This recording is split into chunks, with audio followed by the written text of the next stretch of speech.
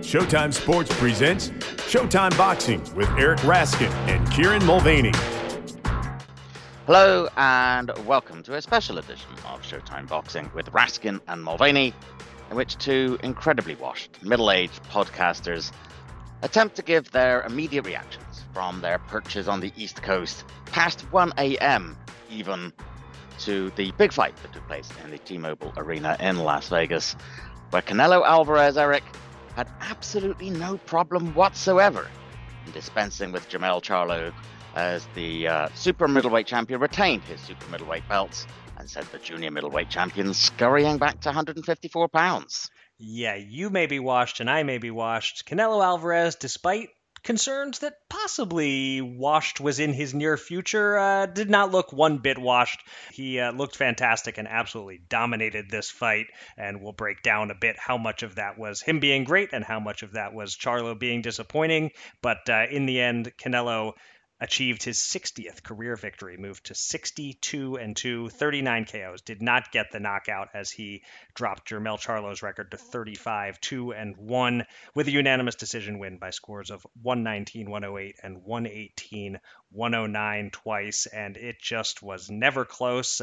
You'll notice in those scorecards that the tallies obviously indicate there was a knockdown that came in the 7th round when Canelo dropped Charlo with a sudden right hand that hurt him, followed by kind of a grazing right uppercut, and then just sort of the decision by Canelo-Charlo to take a knee and gather himself. That accounted for the 10-8 round and the scores that we ended up seeing at the end. So I'll start by asking you this, Kieran, and let's throw out the fact that you picked Charlo to win. It was a bold call. I don't think we need to grade on the curve that was that attempt at the big upset pick, but just more on the curve of what we generally expected and what we've been seeing lately from Canelo. Canelo said afterwards, "Nobody can beat this Canelo." That may be a bit of an overstatement, but was this a better, different Canelo than we saw in his last 3 fights? Assess his performance and what you saw out there. Well, it's funny. As soon as I saw the two of them get in the ring, I almost DM'd you to say, I think I want to change my pick. There was just, this was even before the first bell started. There was just something, looking at Canelo's physique. He just looked more solid. He looked leaner. He looked much better prepared than we've seen him in a while. But I think all of that said, notwithstanding, I think it's a little difficult to grade this Canelo because I think Charlo was that bad. Mm-hmm. I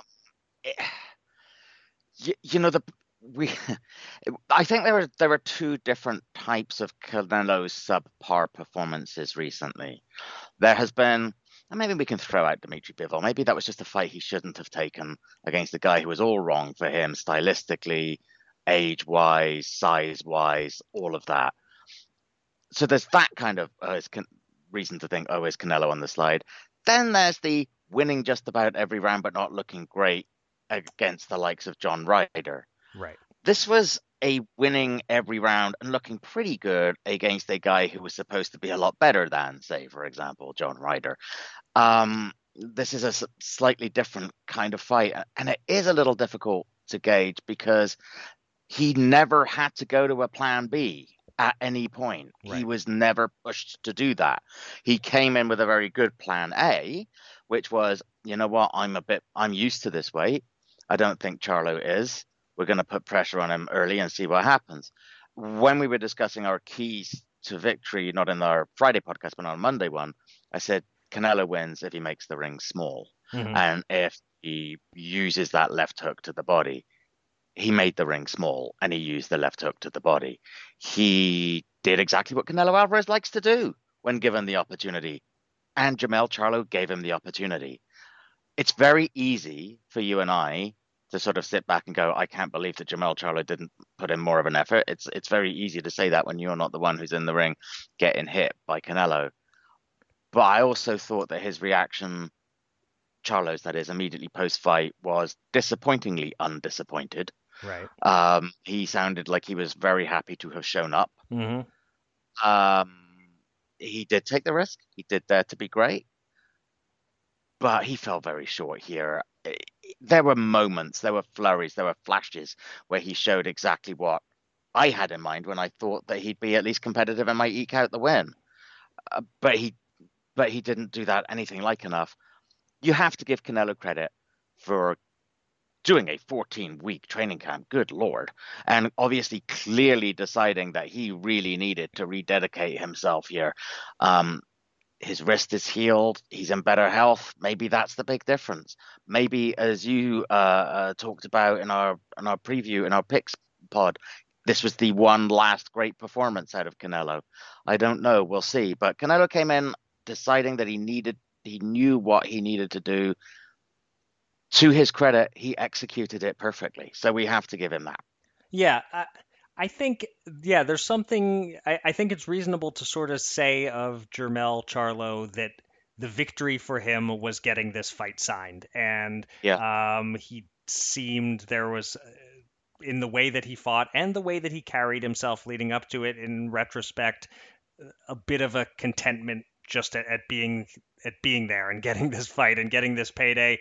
You know, he showed so much respect to Canelo at the press conferences, and some people sort of tried to read into that something, and I sort of blew it off to an extent. But I think the respect that he showed at the press conference translated into how he fought.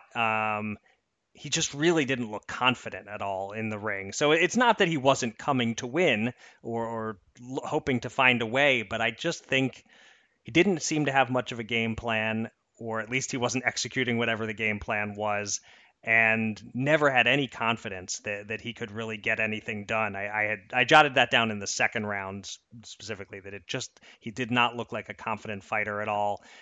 I wondered from the start, why wasn't he jabbing more? That's, you'll recall, what I had said was the key to victory for Charlo was to really see if he could control Canelo with the jab the way that Dimitri Bivol did, and instead he just let Canelo walk right in. So I think you're absolutely right to say that it's hard to assess how good Canelo was, because Canelo looked near flawless on this night. Really, there's almost nothing to criticize, but it's hard to, other than the fact that he didn't get the knockout. But it's hard to assess how good he was because of the level of opposition, level of resistance, I guess I should say, that he was up against. I don't think that size really dictated what we saw in there, other than the fact, I guess, that Charlo's punches were having no effect on Canelo, but that tends to be true of guys Canelo's own size as well. He's always had a great chin. So I really don't think this was about size. I think this was about Canelo being a full skill level above Charlo. The knockdown just kind of locked it in. And then it, for me as a bettor, that gave me some interesting sweats in the second half of the fight. I had a wager on Canelo to win by KO in rounds 7 to 12. Thought I had a good shot once he got the knockdown. I also had over 1.5 knockdowns in the fight, so I'm sitting there rooting for one more knockdown or a knockout. Couldn't quite get either out of Canelo, but he did just continue to dominate. He even seemed at certain points mildly annoyed at Charlo's defensive approach. Yeah. I think he was a little bit disappointed in the way that Jermell Charlo was effectively looking to survive. So, yeah, and I wonder even just like how much Canelo dropping F-bombs left and right in his post-fight interview was a final way of sort of venting that he had to be satisfied with the way that he performed, but I wonder if even he was hoping for a little more out of Charlo in this fight. Mm. So I guess the big topic is going to be what the next big fight for Canelo is. He still has 2 fights in this PBC contract, but let's talk first about what could be next for Jermell Charlo. Are you still as interested in him against Tim Tszyu, assuming that Tszyu wins his upcoming fight with Brian Mendoza, as we have been for the last 9 months or so? Does that still seem the fight to make? He certainly, Charlo was talking about dropping right back down to 154. So is that still a big fight? Did it lose any luster because of how non-competitive Jermell was in this one? No, I don't think so, actually. I'll tell you what has lost its luster for me, despite the fact that Lubin called it out, is the Terence Crawford fight, because I don't know, and maybe Bud still wants it, but I don't know what Bud gets out of it necessarily. You're As specifically but saying a Bud Crawford Charlo fight. yes, Okay, all right, because there's another Bud Crawford fight that we'll be discussing in a moment that did not lose luster. yeah, no, I think because Charlo was calling him out at the end, said he wanted Terence Crawford. I don't I don't think Terence would be interested in that. Terence Nah. is top of the heap. Why go for a guy who lost 12 or 11 or 10 rounds? I think he's blown that chance. Um, Certainly immediately, I would say so. I'd say if he takes on Zoo and sort of reunifies all the belts, beating Zoo, and is the man to beat again at 154, coming off a good win, maybe that rechanges that particular equation. Agreed. But I think it's still an incredibly viable fight for him to fight the winner of Tim Tszyu and Brian Mendoza. Um, Absolutely, he's going to come back and he's going to make the case. Hey, look, I had to leave for a minute because I had to dare to be great. Didn't work. But hey, Tim Tszyu, you think you're all that because you've beaten Tony Harrison and Brian Mendoza? If he beats Brian Mendoza, I went into the ring with Canelo Alvarez. So what do I have to fear from you at 154? So no, I think it's still viable. I think that it might make Tszyu more of a favorite going into it, Mhm. but no, I think it's still completely viable at 154. I think that that still works. Like I said, I just think that Charlo's got to get back to his division, got to reestablish himself definitively as the top dog there before he can start, as you said, then looking at people like Bud Crawford. Yeah, I would tend to agree, and yeah, I in my mind I'm sort of making the mistake of saying Charlo versus Zoo and looking past Mendoza on Zoo's behalf, but I absolutely should not. He's definitely dangerous. It could be Charlo Mendoza that we're talking about. It's just because we've been talking about Charlo Zoo for so long that one is more top of mind and feels a little more marketable for me right now. But I think that is absolutely the next step for Charlo is to fight the winner of that, see if he can reestablish himself as the top dog at 154 and go from there. So Terence Crawford, then his name is floating for just about any major fight in these welterweight all the way up to super middleweight considerations. Canelo versus Bud Crawford. I know they're 3 weight classes apart. I would be unbelievably fascinated and excited for that fight.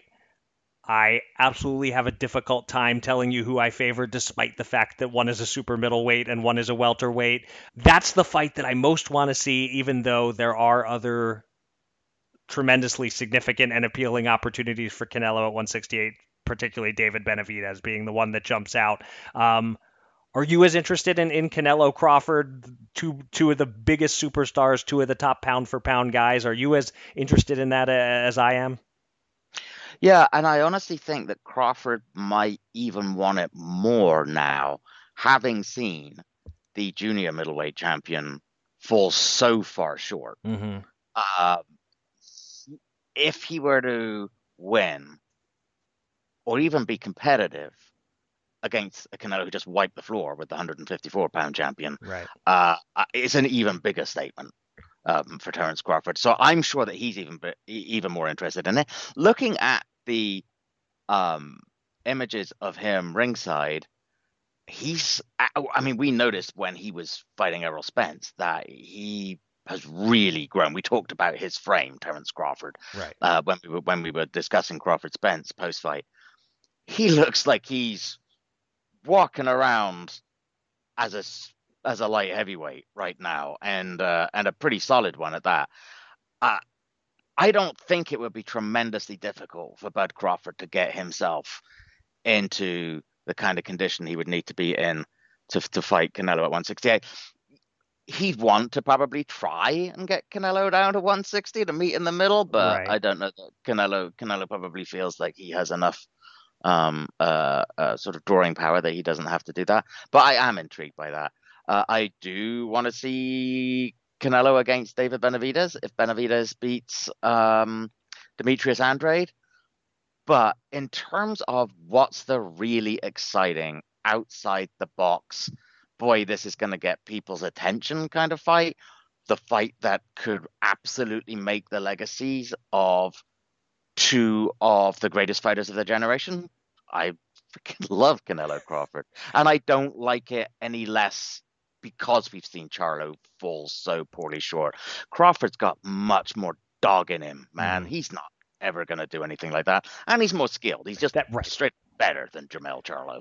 Yeah, that's the key to me, is that I don't think he needs to get up to 168 for this fight. I think if he weighs in at 158 or something like that and has all of the skill that he always brings to the table in combination with a speed advantage over Canelo and tries to essentially outbox him and not think that he's going to trade punches with Canelo and have Canelo's power, that's where I think it's most fascinating you remember Derek James was saying he wanted Jermell to come in 163 to 165. Instead, he came in at 167 and a half. I wonder, not that it would have been significantly different, but I wonder if he might have done a little better if he'd focused on speed rather than trying to get all the way up there. But that's the thing for me with Crawford is it's a matter of, can he beat Canelo with his skill? But you're absolutely right that is the crossover marketable fight. That is, we haven't seen a pay-per-view get up in that 2 million buy range in a while. I think that has a chance of doing that because they've both established themselves as such great fighters. Canelo has been a superstar for so long. Crawford is just breaking through now to that true total household name superstar kind of level. That may be a fight that the timing is perfect, that could be like a 2 million buy pay-per-view kind of fight, I think. Yeah, and you see the crowd reaction now when Terence is on the big screen in the arena. It's all different. Everything's changed for him. Yes. And the fact we've still been talking about what he did to Errol Spence a couple of months later and still asking people about it. It was one of the most significant and dramatic kind of performances that we've seen and on big stage in a major fight that we've seen in a long, long time. Terence Crawford right now is where he wants to be. I don't think there's a bigger opponent for Canelo Alvarez, honestly. It's like, yes, we all want to see him beat David Benavidez, or at least face David. Sorry, David. We want to see him face David Benavidez at super middleweight, sure. But what really gets the pulses racing, right? What's really going to get people talking? Who is the biggest opponent for Canelo now? And it's Terence Crawford. Yeah, absolutely. And if instead on Cinco de Mayo next year we got Canelo versus David Benavidez, I would not be sad. Don't get me wrong. It's a great fight. It's just that doesn't have that sort of full crossover potential to really get everyone's minds turning and shift the marketing from this is a standard Canelo huge pay-per-view to this is a once every 5 years kind of huge pay-per-view. So I'll be happy if we get either of those, but it is definitely, I can't lie, it is the Crawford fight that has me more intrigued. Yeah, no, absolutely. So, but yes, like you said, if it does end up being David Benavidez, or you know what, the only one I would be dissatisfied is Demetrius Andrade beats David Benavidez. I don't need to see Canelo against Demetrius Andrade. We'll say that much. Okay. But we had 3 fights on the undercard. We were very excited about the undercard. It started very well and got maybe less exciting as the undercard went on. Yeah. Let's start with the co-main. Okay. I was not slow to express my levels of excitement about this. Nothing about this fight went the way that I expected it to, from what happened in the ring during the 12 rounds to what happened afterwards. I thought that the junior middleweight contest between Jesus Ramos and Erickson Lubin was going to be much more interesting and exciting. It wasn't particularly interesting or exciting. Initially, Ramos just seemed to be, who looked huge, by the way, I thought, in the ring. Yes. Ramos just was coming forward, backing Lubin to the ropes. Lubin didn't seem to have very much at all, seemed to be kind of diffident. And by around round 7 or so, I was thinking, this is getting a bit monotonous. Is Ramos going to do something to step it up a level here? He's just going to keep thudding away on him. Instead, he went the opposite direction and really stopped fighting for much of the last 4 or 5 rounds. Lubin was sneaking some rounds, but it felt like it was too late. I had actually the same scorecard as Steve Farhood. I had it 116, 112 Ramos, but I could definitely see a round or 2 in there that you would give to Lubin. I could see 115, 113 Ramos, or even 114, 114. I cannot fathom how you get to 117, 111, No. Erickson, Rubin. There's three scores: 115, 113, 116, 112, 117, 111. When I heard the 115, 113 and the 116, 112, I thought, okay, they're kind of on the money. That's kind of what I expected. When I saw 117, 111, I thought, well, that's too wide. Jesus Ramos by that much. Right. But I certainly didn't think Erickson Lubin won by that much. Lubin climbs to 26-2 with 18 stoppages. Ramos falls to 20-1, suffering his first defeat with 16 stoppages. I'm not quite sure what to say about any of this. Help me out here. What's I guess we could just say Psy boxing and move on pretty much, because this was it was a disappointing fight with an absolutely bizarre decision, and I had it 115, 113 Ramos, and I tweeted something out when it ended that, some of those early rounds where, like rounds 2 through 8, that Steve Farhood just gave them all to Ramos. I sort of pointed out, well, I gave one of them to Lubin, and a few of them were close. Wouldn't be shocked to see a draw here. That wouldn't be the craziest thing. But I basically had the same reaction as you to the scorecards. Wow, 117, 111. That's a little wide for Ramos, but it didn't even begin to cross my mind that those scorecards could be for Lubin. Caleb Truax had the former super middleweight title holder had a good tweet. He tweeted after the decision, "Listen, Ramos let off the gas the last few rounds, and when you do that, you can't complain when you lose. But all caps, Jesus Christ, that was a bad decision. 117, 111 Lubin is awful." And that was Patricia Morse Jarman's scorecard. And yeah, that's a terrible scorecard. 116, 112 is also pretty impossible to fathom. 115, 113, yeah, that I can kind of get. But it was a case of, I think, some of those early rounds where Lubin was boxing and moving not very effectively, and Ramos was stalking and pinning him on the ropes, and his power seemed to be showing, and there was a tendency to give him all those rounds. The judges were seeing it differently, and I can kind of understand that it wasn't as clear cut in Ramos's favor as it appeared watching it on TV. So, but that again, I just can't see how you gave that many rounds to Lubin, who just wasn't effective offensively until. And actually, I shouldn't even say until. Even late in the fight, when it was more that Ramos was taking rounds off, his right eye was swelling a bit. I felt Erickson Lubin was having a solid defensive night, but solid defense doesn't win rounds. But in this case, apparently it was. Ramos, as the fight went on, was cutting off the ring much worse than he had been earlier in the fight. Didn't quite have the same hustle and aggressiveness. It was a really disappointing fade from Ramos, but it shouldn't have been enough to cost him the fight. I remain perplexed that all three judges got there. And I guess I'll just say Ramos did handle it with a lot of class. Didn't complain about the decision, and he was asked what he learned. He said he learned to not let it go to the judges. I hope he learned not just that, but also not to take your foot off the gas so much those last 5 rounds and let it go to the judges. Even if to some fights you're not going to get the knockout, you got to keep pushing all 12 rounds. In this case, he suffered his first loss under just absolutely bizarre circumstances. And I hate to take so much attention away from Lubin, for whom this was a really important victory. But it was hard to see the same fight that the judges saw in this one. Yeah, and I didn't like, and obviously, what fighters say in the immediate, aftermath. Obviously, they're still trying to figure stuff out. But when he said in response to Jim Gray something to the effect of, his explanation for that fade was, I wanted to show something a little different. I'm not sure what he was trying to show. The fact that he can't fight past 8 rounds. I don't know. It wasn't. Right. I really like Jesus Ramos, and he seems like a really nice guy, and I've thought up until this point a really impressive fighter. But gosh, this was, even when he was winning, and I had him way up. There was still an element of monotony about it. Like, come on, man, let's find an extra wrinkle here. Mm-hmm. And I don't quite understand what he did over those last few rounds. I still don't think, as I said, I don't think by any means he lost this fight, but it's his fault that he did.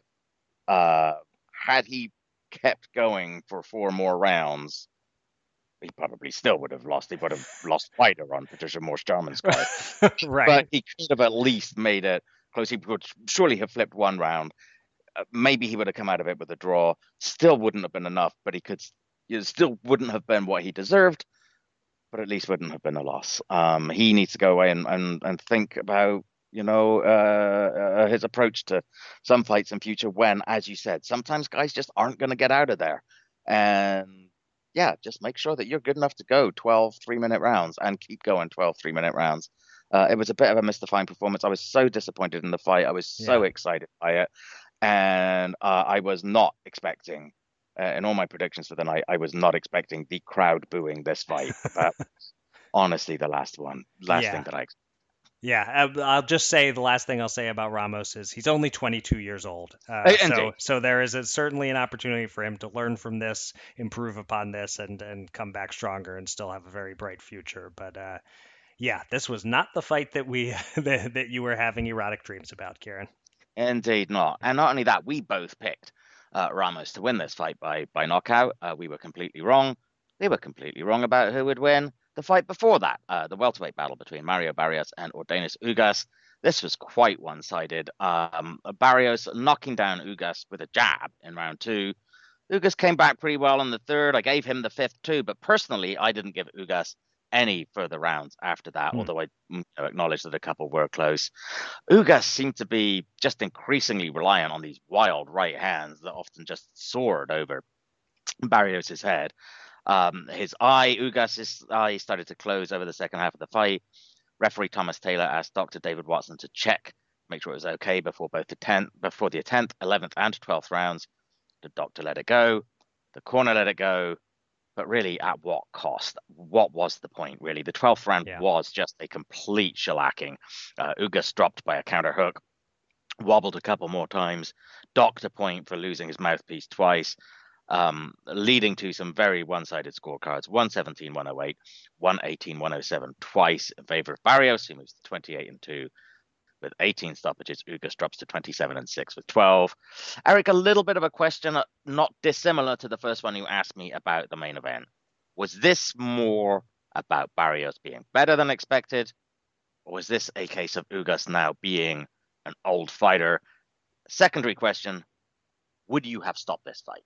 Absolutely. The secondary question is the easy one to answer. I definitely thought that they should stop it between rounds 11 and 12. I was just thinking that, well, there's only one round to go, so I'm not expecting them to stop it, but I thought they absolutely should have, and then at any point during the 12th round, they could have thrown in the towel. I found a round or two more to give Ugas than you did. I had it 116-109 for Barrios. It still was nowhere near close, but at the midway point, I had it very close before Barrios really started to pull away and before Ugas's right eye really started to close. Yeah, I mean, I jotted down in the 9th round, at which point I still had the fight scored fairly closely, but it was apparent that Barrios was starting to take over more and the eye was becoming more and more of a problem. I jotted down that either I badly underestimated Mario Barrios or I underestimated how much Ugas's age and time off would matter in this fight. It's not like he looked nothing like the Yordenis Ugas we'd seen before, but clearly he has slowed down. That knockdown he suffered off a jab in the second round, just walked into a jab and went down, was some unexpected and somewhat uncharacteristic for him. I think with him having had the past eye problems in the loss to Spence, and so then the eye getting swollen again, I'm sure that was messing with his mind as well as his vision. And then he started having a bloody lip as well. It all just piled up more and more, and until he just was at a point where he was clearly defeated with a round or two to go, and there was no need to let it go on. But great win for Mario Barrios. He did fully exceed my expectations. You'll remember I said that I thought this was probably the easiest undercard fight for me to pick a winner, and I picked the wrong one. So congratulations to Barrios, who really fully delivered in this fight, and yay for our buddy Bob Santos. Yes, exactly. It's so funny when we talk to him. He's always such a nice, calm guy, and then by God, he gets animated when he's in the corner Hmm. and with his fighter afterwards. You can definitely see why people want to have Bob Santos in the corner. And yeah, it was a really good win for Barrios.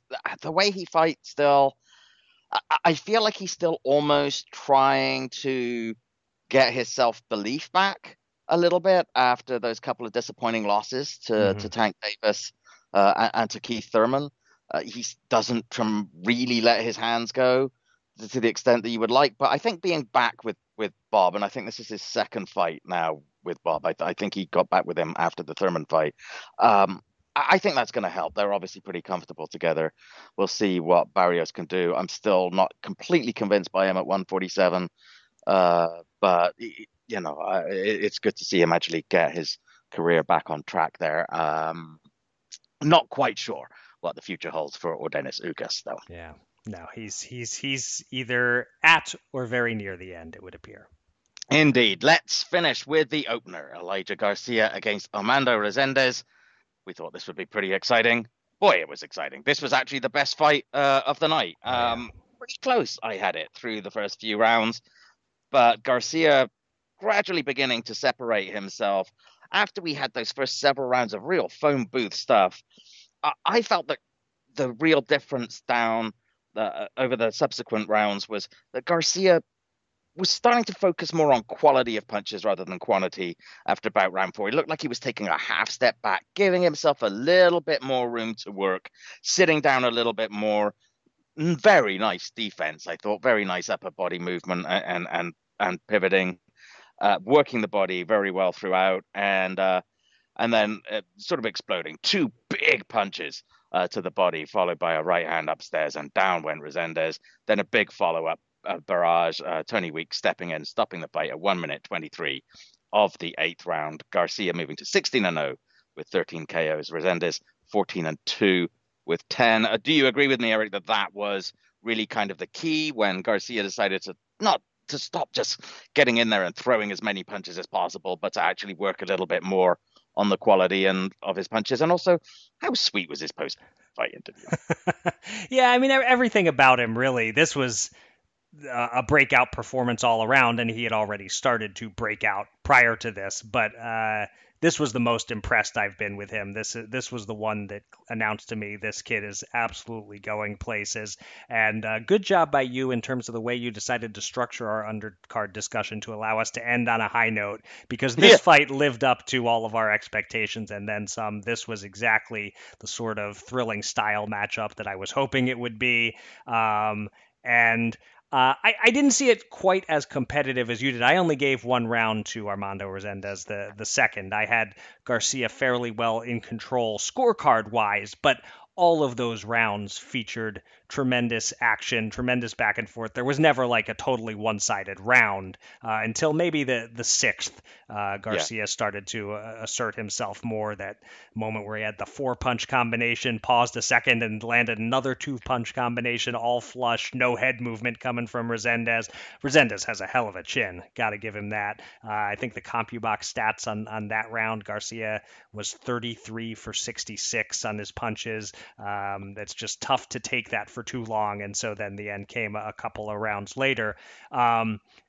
The big thing that really stood out in this fight, I noted in the third round, I had not noticed a single clinch between the fighters to that point, and I don't think I noticed one over the next five rounds. And there really hadn't even been any kind of a lull in the action. There was never really more than a couple of seconds where somebody wasn't throwing punches. This was just a tremendous mesh of styles, but Garcia turned out to be a level above Resendez.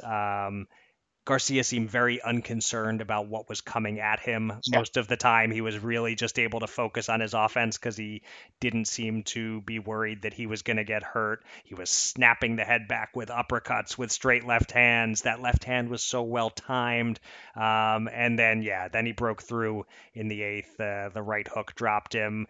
I actually thought the stoppage Tony Weeks may have been a tad premature, but it was clearly coming any moment, and Resendez was wobbling about. So given that I had picked Garcia by knockout and even placed a bet on Garcia by knockout, I am certainly not complaining about the stoppage. And so I'll just throw in here that I had the 2 points for this one to your 1, and 1 point on the main event to your none, and we both got no points on the other. So my lead is now 69-65. Just get that in quickly and then move on, because it's not of importance to anyone other than me and you. But tremendous win from Garcia. He really was, in my view, has to be considered the MVP of this undercard. No disrespect to Mario Barrios, who also had a tremendous win, but Garcia was the one that I'll be thinking about going forward.